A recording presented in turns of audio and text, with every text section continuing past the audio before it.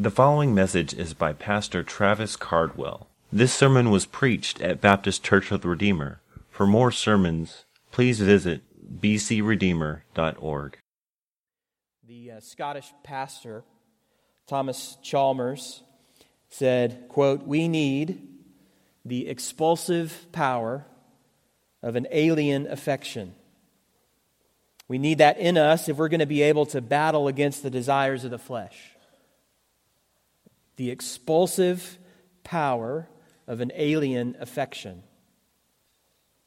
Dr. Martin Lloyd-Jones illustrated that reality this way. He said, "The way the dead leaves of winter are removed from some trees is not that people go around plucking them off. No, it's that the new life, the shoot that comes and pushes off the dead in order to make room for itself. In the same way, the Christian gets rid of all such things as bitterness and wrath and anger and clamor and evil speaking and all malice.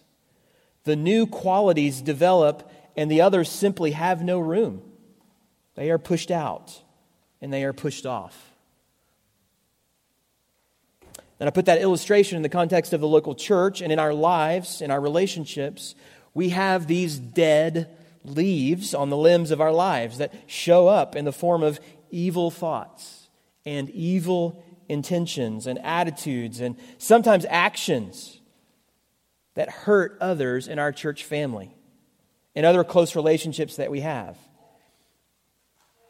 And we could try with all of our might and all of our detective skills to find all of those loose leaves and just go about plucking them all the day long. Or we could see the strategy that Peter gives us here in 1 Peter chapter 2.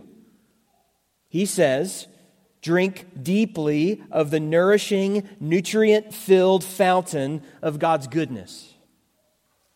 That will cause us to grow. And as we grow, new leaves will bud and push out the old. The dead will fall away and the new will come." This is Peter's argument in the beginning of the second chapter of his letter to these dispersed believers across Asia Minor. There is a command here, really, to put away sinful attitudes and actions. But I hope that's not all that you'll walk away with this morning, is that I shouldn't have sinful attitudes and actions. He's calling us to love one another earnestly. That was what we saw last week. How the root of love was God's work of regeneration in us. Our being made new as a new creation, being born again. And we also saw that the fruit of that work is always love for the brothers. People who are born again love. People that truly love are born again.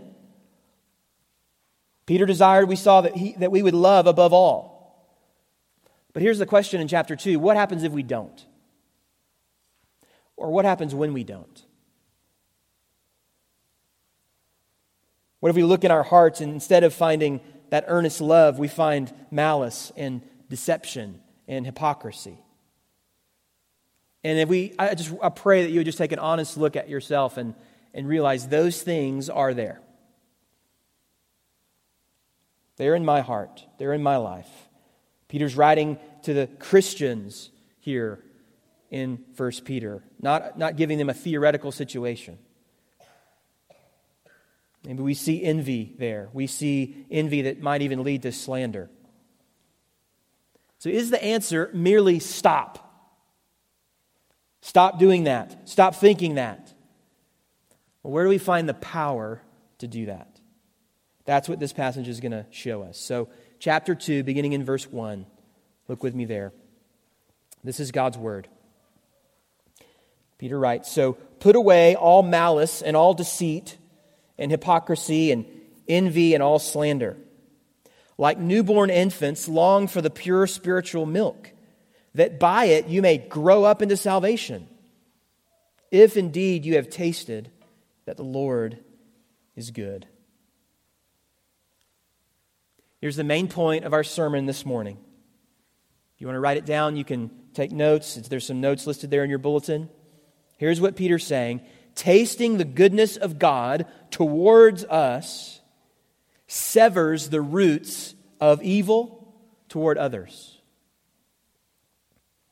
tasting the goodness of God toward us severs the roots of evil towards others. Peter's just unpacking his call to love one another earnestly. What does that mean? Well, first he calls us to put some attitudes and actions away that destroy relationships and harm the church. So if you're taking notes, that's number one. We're going to just see the command to put away.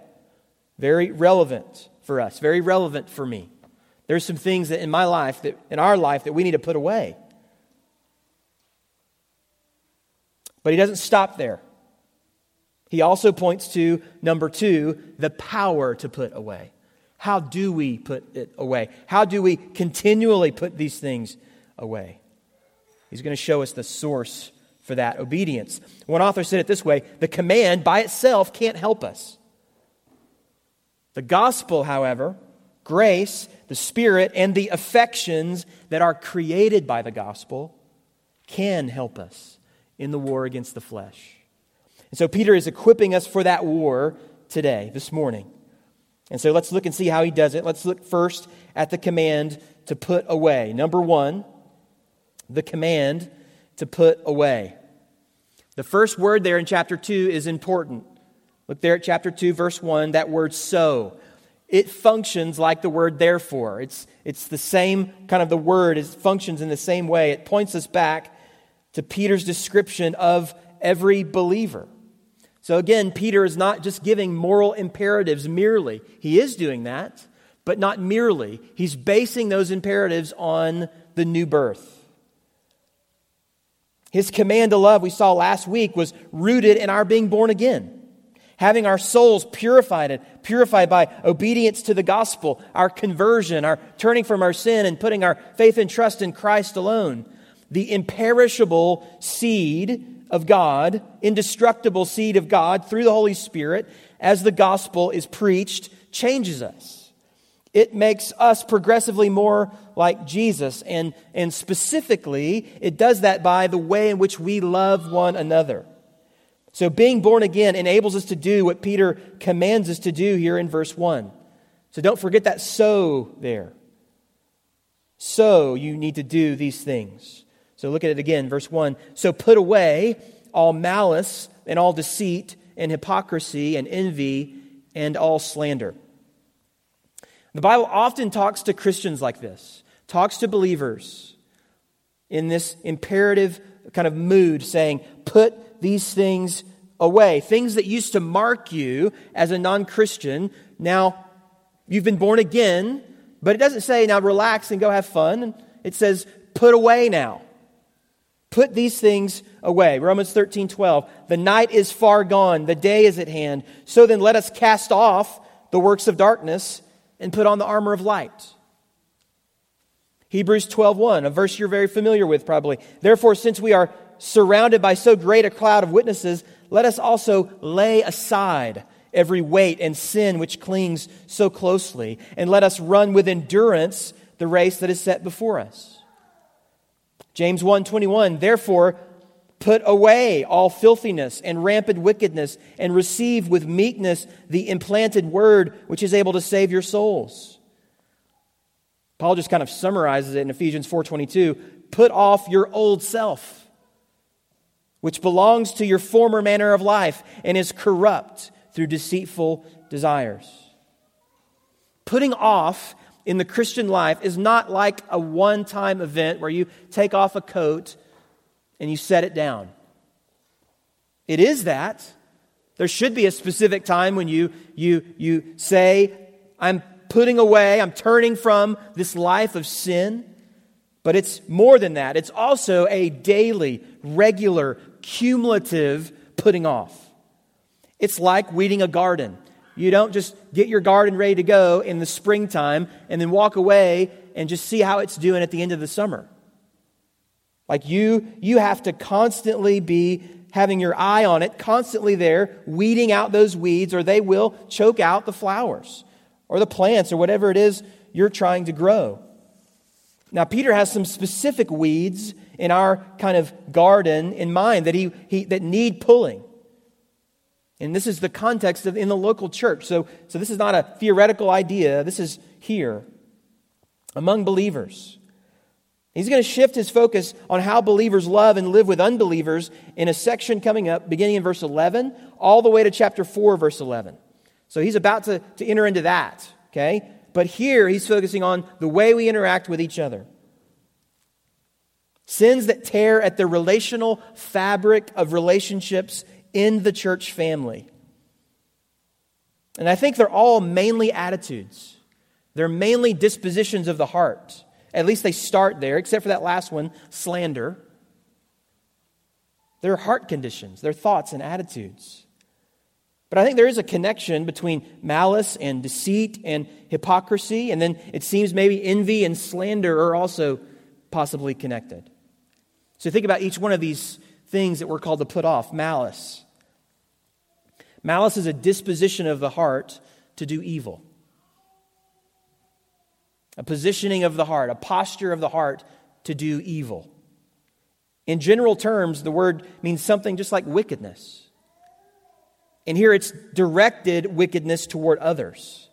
So it's a thought leading to actions that desire to hurt others. You could say someone is mean-spirited or malicious to others. Isn't it interesting that he's addressing this to the church? Friends, we need to examine our hearts this morning for malice, not to assume that, well, that's obviously not talking about me. Not to assume that we are just simply innocent of that. Even as we read this list of sins that Peter presents, he goes on from the general to the specific. You see how quickly this list becomes personal. And the first offshoot or example of malice that he gives, I think, is deception, deceit. So deceit is not an action, again, kind of a posture of the heart that can show up in our actions. It's a desire that we have that will give birth to deceitful actions, to deception. And that desire is to cause people to think something that isn't true. That's what deception is to cause you to think something that isn't true. And I can deceive you about a number of things. But Peter is calling us to love earnestly. So this is the opposite of earnest. This is the opposite of sincere. That's what deception is. Deception is not hard. If you're here and you're a sinner, which is all of us, you understand this. Deception is not hard. We can deceive someone about where we were last night, what we were looking at on our computer, how much money we make, how things are going in our life and our marriage. We can deceive our own spouse. You just go on and essentially trick someone to think something that's not true. But notice that Peter continues to whittle it down, and he has a specific type of deception in mind. This is hypocrisy. Hypocrisy is like a species of deceit which focuses on ourselves, deceiving you about me. I want you to think something about me that's not true. I don't really like who I am, and I don't want you to see who I really am because I don't like it, and I don't want others to see it. So I'll deceive you. I'll put on a mask. I'll put on a performance. I think this is rooted in that reality that we don't like what we see when we look at ourselves, and so we certainly don't want others to see what we see. So we act in ways that present a deception about who we really are. I say one thing to this person, but I wouldn't say that to another person. I use one kind of language to this crowd, but another kind of language to another crowd. One thing from the pulpit, another thing at home. Our hearts are deceptive. Our hearts are wicked. And at some level, we know it. And so we want to pretend that so that others will actually think that we're not sinful. That's this deception at work through hypocrisy. It's like malice on defense. So I've got this malice at work, and I'm going to try to put up a smoke screen that shows I'm really actually much better than I am. But you can also play offense with our wickedness. And that's what I think those next two words are involving, envy and slander. So envy is more than just, I think, wanting something that another person has, so just kind of coveting, but it's actively hoping for the downfall of someone else. Actively wanting something bad to happen. Envy prefers the advancement of oneself to the joy of others. I would prefer to be recognized more than I would like to see you recognized. I would prefer to get the good grade more than I would like for you to get the good grade. We don't like it when good things happen to other people. And we're okay if bad things happen to other people. I wonder if you just honestly examine your heart if you see any of that there. Proverbs 14:30 says, envy makes the bones rot. In Mark 15:10, we learned that it was envy that caused the religious leaders to deliver Jesus to Pilate. Friend, what's your first thought when you hear about someone else getting a promotion? Someone else getting a new, nice house with a pool? Someone else's church doing something awesome? Someone else's investment really paying off? Someone else's kids doing something amazing? Is it that you're immediately rejoicing with them? Praise God if it's so. If not, that's envy. And I think it's envy that probably leads to the action that follows of slander. Envy tears people down in our hearts. Slander does it with our words. Slander can be subtle. It can be just an insinuation, kind of a well-timed word that might just create an impression. But the goal is to tear down. The goal is to disparage and to assassinate with our words. It could be subtle or it could just be blatant. So you see the application. It's very obvious. If you're a believer here, if you're a member of our church, if you're a Christian, put away these things. These sins are used by Satan to break up relationships in the local church. So Peter says, lay aside everything in your life that would quench the love for one another. What do you need to lay aside this morning? Where is there malice lurking in your heart? Is there something in your life where you would say deceit? There's this area, this corner of my heart where deceit is at work. There's this kind of ongoing false impression that I'm giving. Or maybe so I don't want to do that. I'm just isolating myself completely. So I have no real relationships that are honest. How do you respond when others experience blessing? Maybe you find yourself regularly kind of critiquing people. Maybe it's not just in your heart. Maybe it's come out through your words in the form of slander. Let me just encourage you not to tolerate and think that slander is okay. It can be deceptively innocent. I really love that church and the people there, but I'm just really praying for the leadership. Maybe they're making some decisions I don't think are healthy, or and there's a culture there of X and Y, or this person's attitude is kind of fishy. Since sometimes, this is real talk here, we've seen over the years of our church, and there's nobody specifically I have in mind, trust me, over the many years, 13 years of being here, sometimes when people have left, maybe they've left our church for a reason that we would say isn't a good reason. Or there was a relationship that wasn't right, and those folks that have left are still friends with current members.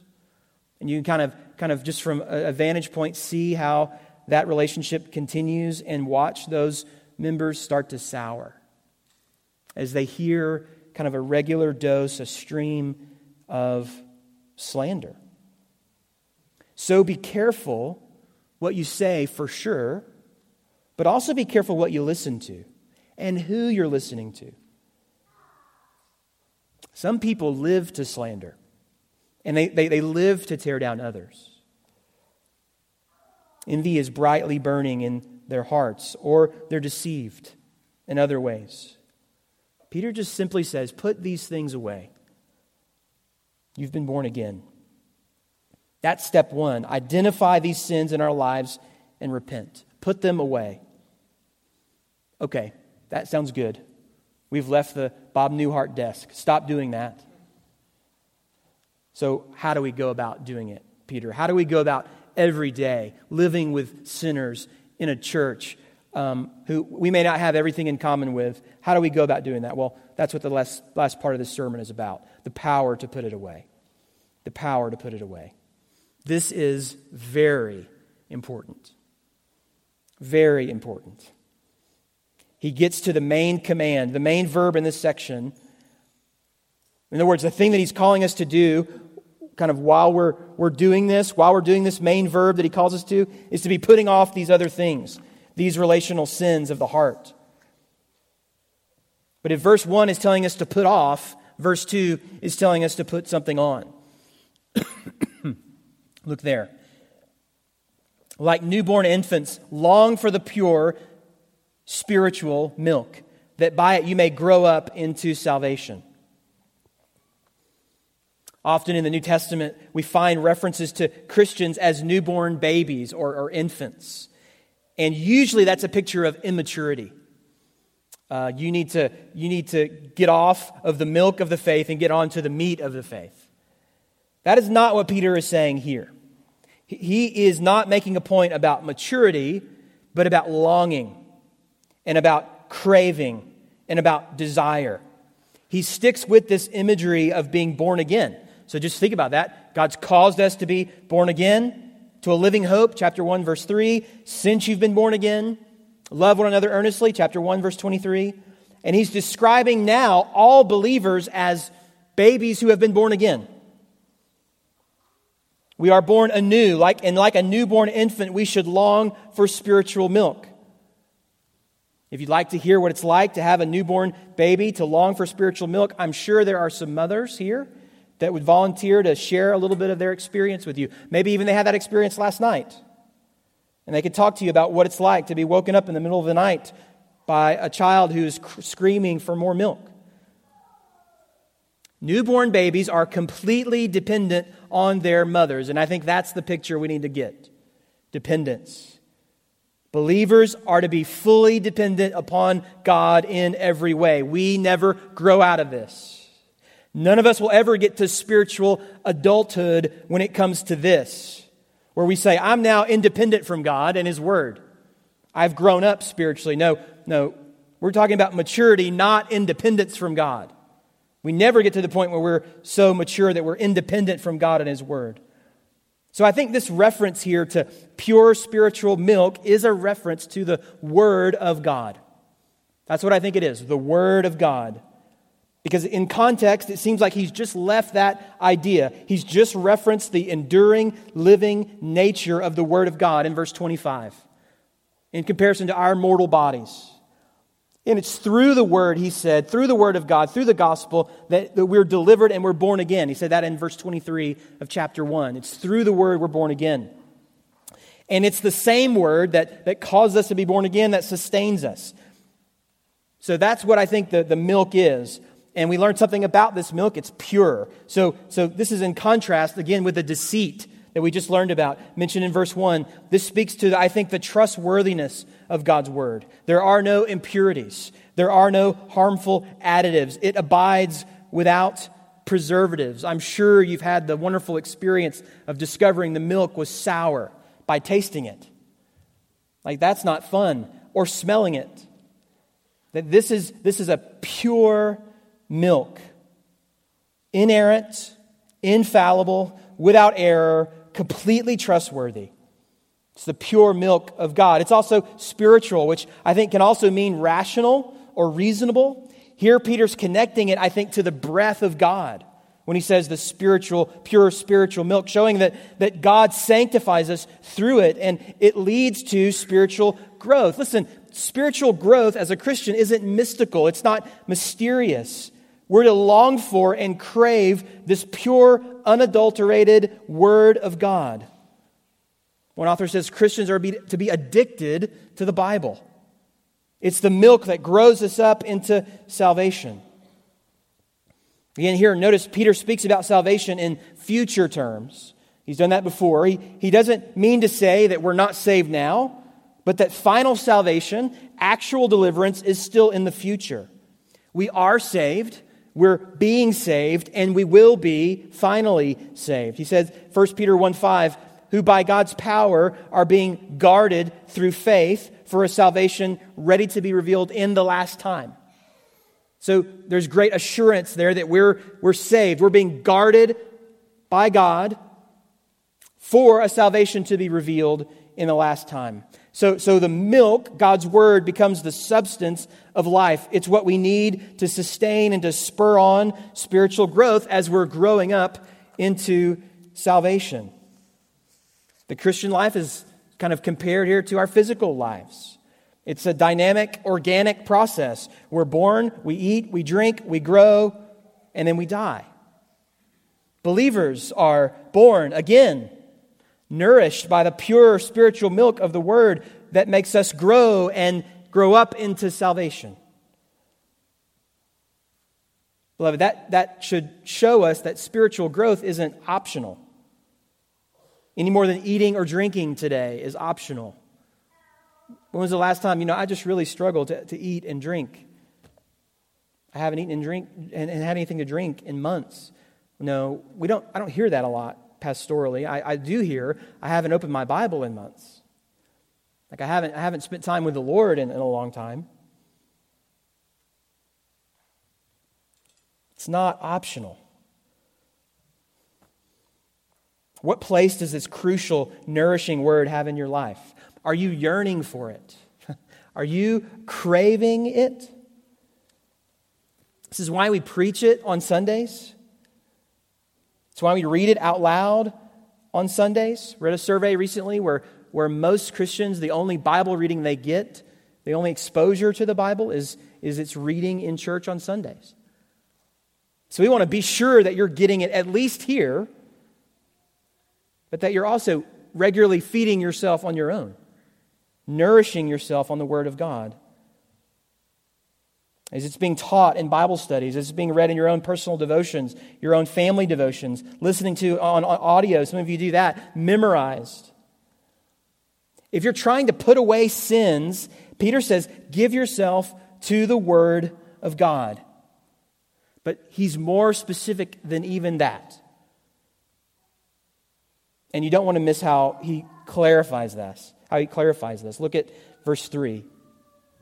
If indeed you have tasted that the Lord is good.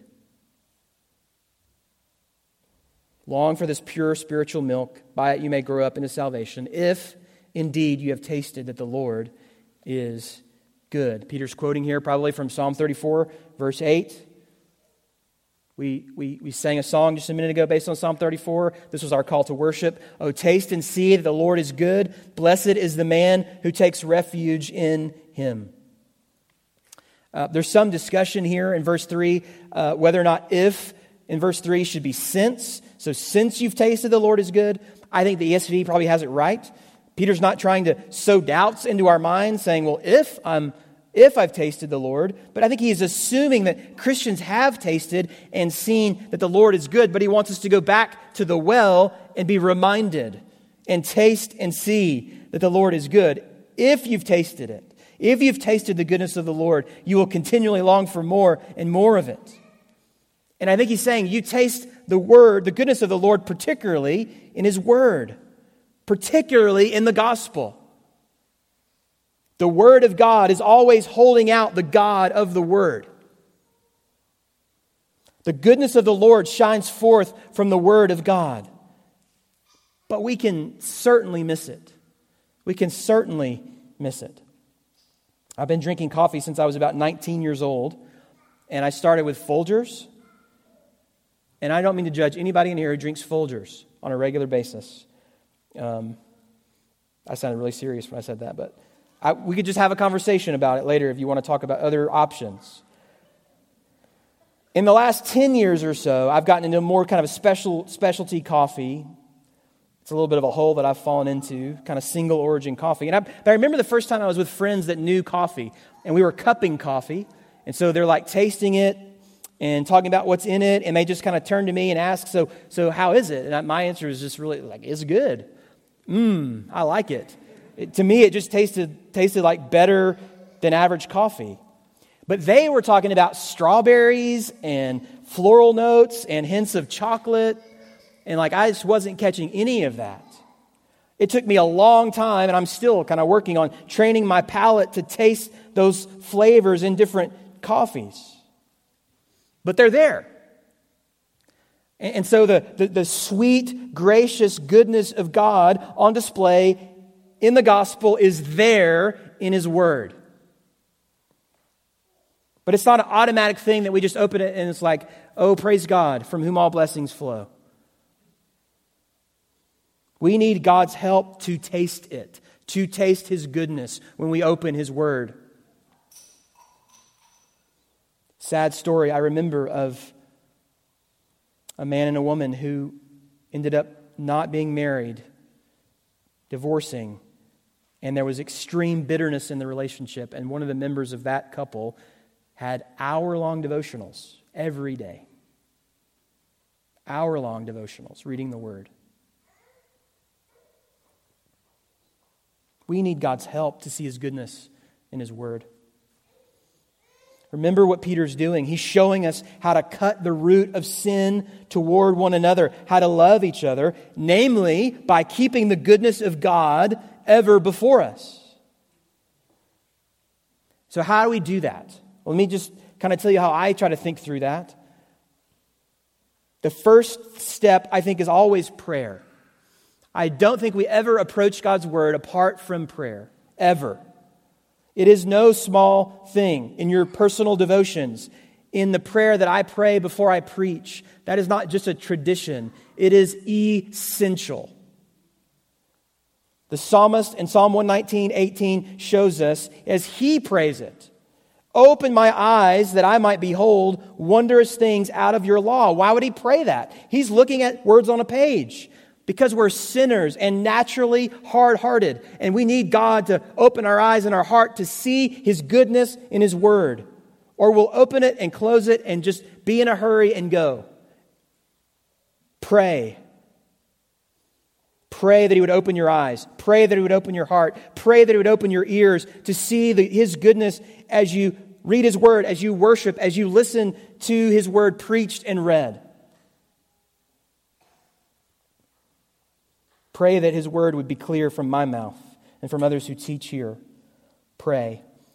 Next, when I read the Word or I listen to it or hear it preached or taught and I see sin in the Word or I see sin described in a sermon, I try not, as best I can, to think about someone else's sin or to think about sin theoretically. I try, as best I can, to think about my own sin. The Bible says that we have all sinned.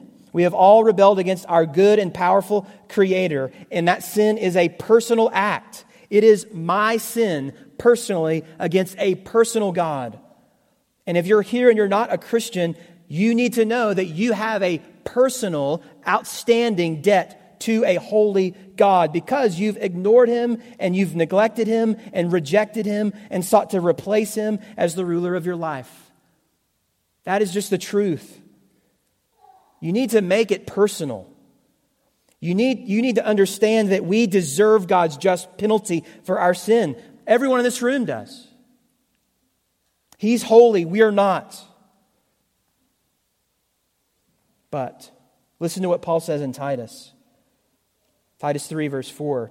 But when the goodness and loving kindness of God our Savior appeared, He saved us, not because of works done by us in righteousness, but according to His own mercy, by the washing of regeneration and renewal of the Holy Spirit, whom He poured out on us richly through Jesus Christ, our Savior. Do you just see how the goodness of God is so clearly revealed there in the gospel, in the face of Jesus Christ? Not only should you personalize your sin, and when you see sin in the Bible, you should personalize the grace that you see in the Bible. You should personalize the righteousness that comes from Jesus alone, who lived a life of righteousness in our place, and then he laid down that life as a sacrifice for me, for you. To take God's wrath for you, for me, that I would be saved, that I've been actually washed, that you have been actually forgiven of your sins, cleansed by the Holy Spirit. That Christ was raised from the dead, and one day you too will be raised to newness of life. Peter says if you've tasted that, if you experience that, if you taste that the Lord is good, you will not walk away saying, but you'll want more. When you see the goodness of God in the gospel, you begin to see it everywhere. And you begin to sever the roots of malice and deception and hypocrisy and envy in your life. You begin to kill those sins, not just with greater effort, but with a greater joy, a better taste, with the goodness of God. It means none of us go to our favorite restaurants because we have to. It's not duty that makes me go to Torchy's Tacos. I go there because it tastes good. God's way tastes better. It's more satisfying. That's why we keep coming back to it. Satisfy your soul with the goodness of God and begin to understand and see that malice begins to taste bitter. Drink deeply of the goodness of God, and deceit becomes useless.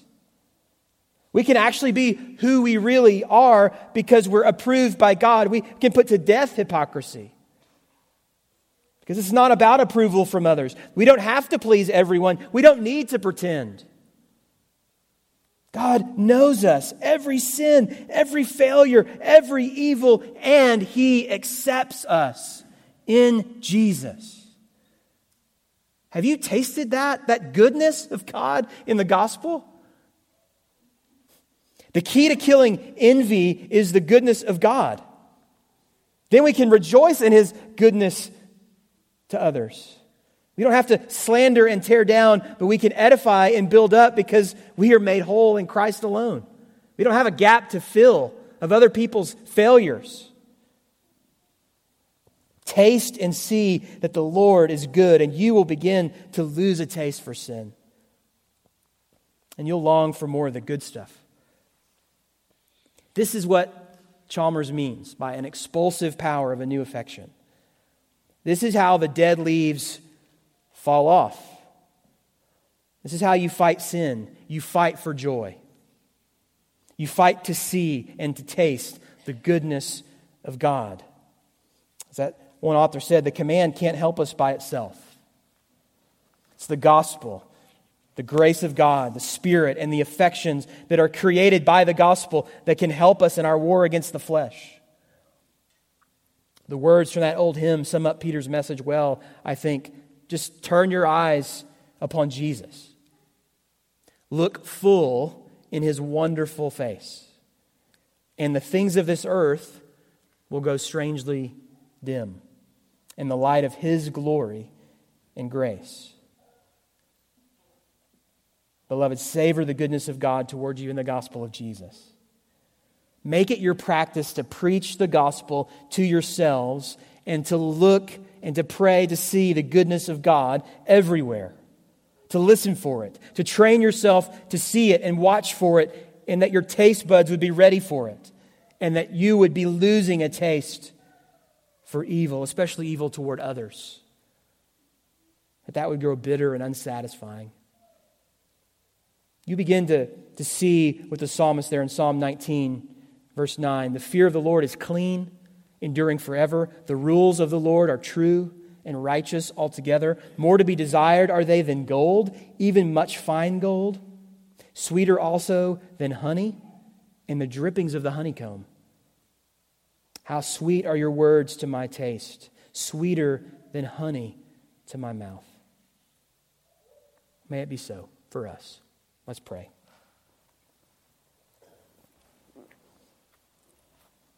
Lord, we ask that you would take this word and make it not a passing thought or reality for us, but, Lord, that it would stay with us as long as we're on this earth. And that we would never be just about trying to conform our conduct to some other standard, but there would be an expulsive, growing, greater affection that would push out the sins that so easily entangle us. That we would begin to bear the fruit of the Holy Spirit. And others would see and give glory to you. Lord, protect us from envy and slander. Protect our hearts and our minds from hypocrisy and deceit and malice. And may we be ever satisfied in Christ. Pray that would show itself in the way that we love one another, most clearly the way that we sing here in just a second. The way that we sing to you would be an expression of our understanding, our tasting of your goodness. Lord, you've been so good to us. Thank you. We pray this in Jesus' name. Amen. For the glory of God, Baptist Church of the Redeemer seeks to obey Christ in the Great Commission task of making disciples by the power of the Holy Spirit. You can find out about us at our website, bcredeemer.org.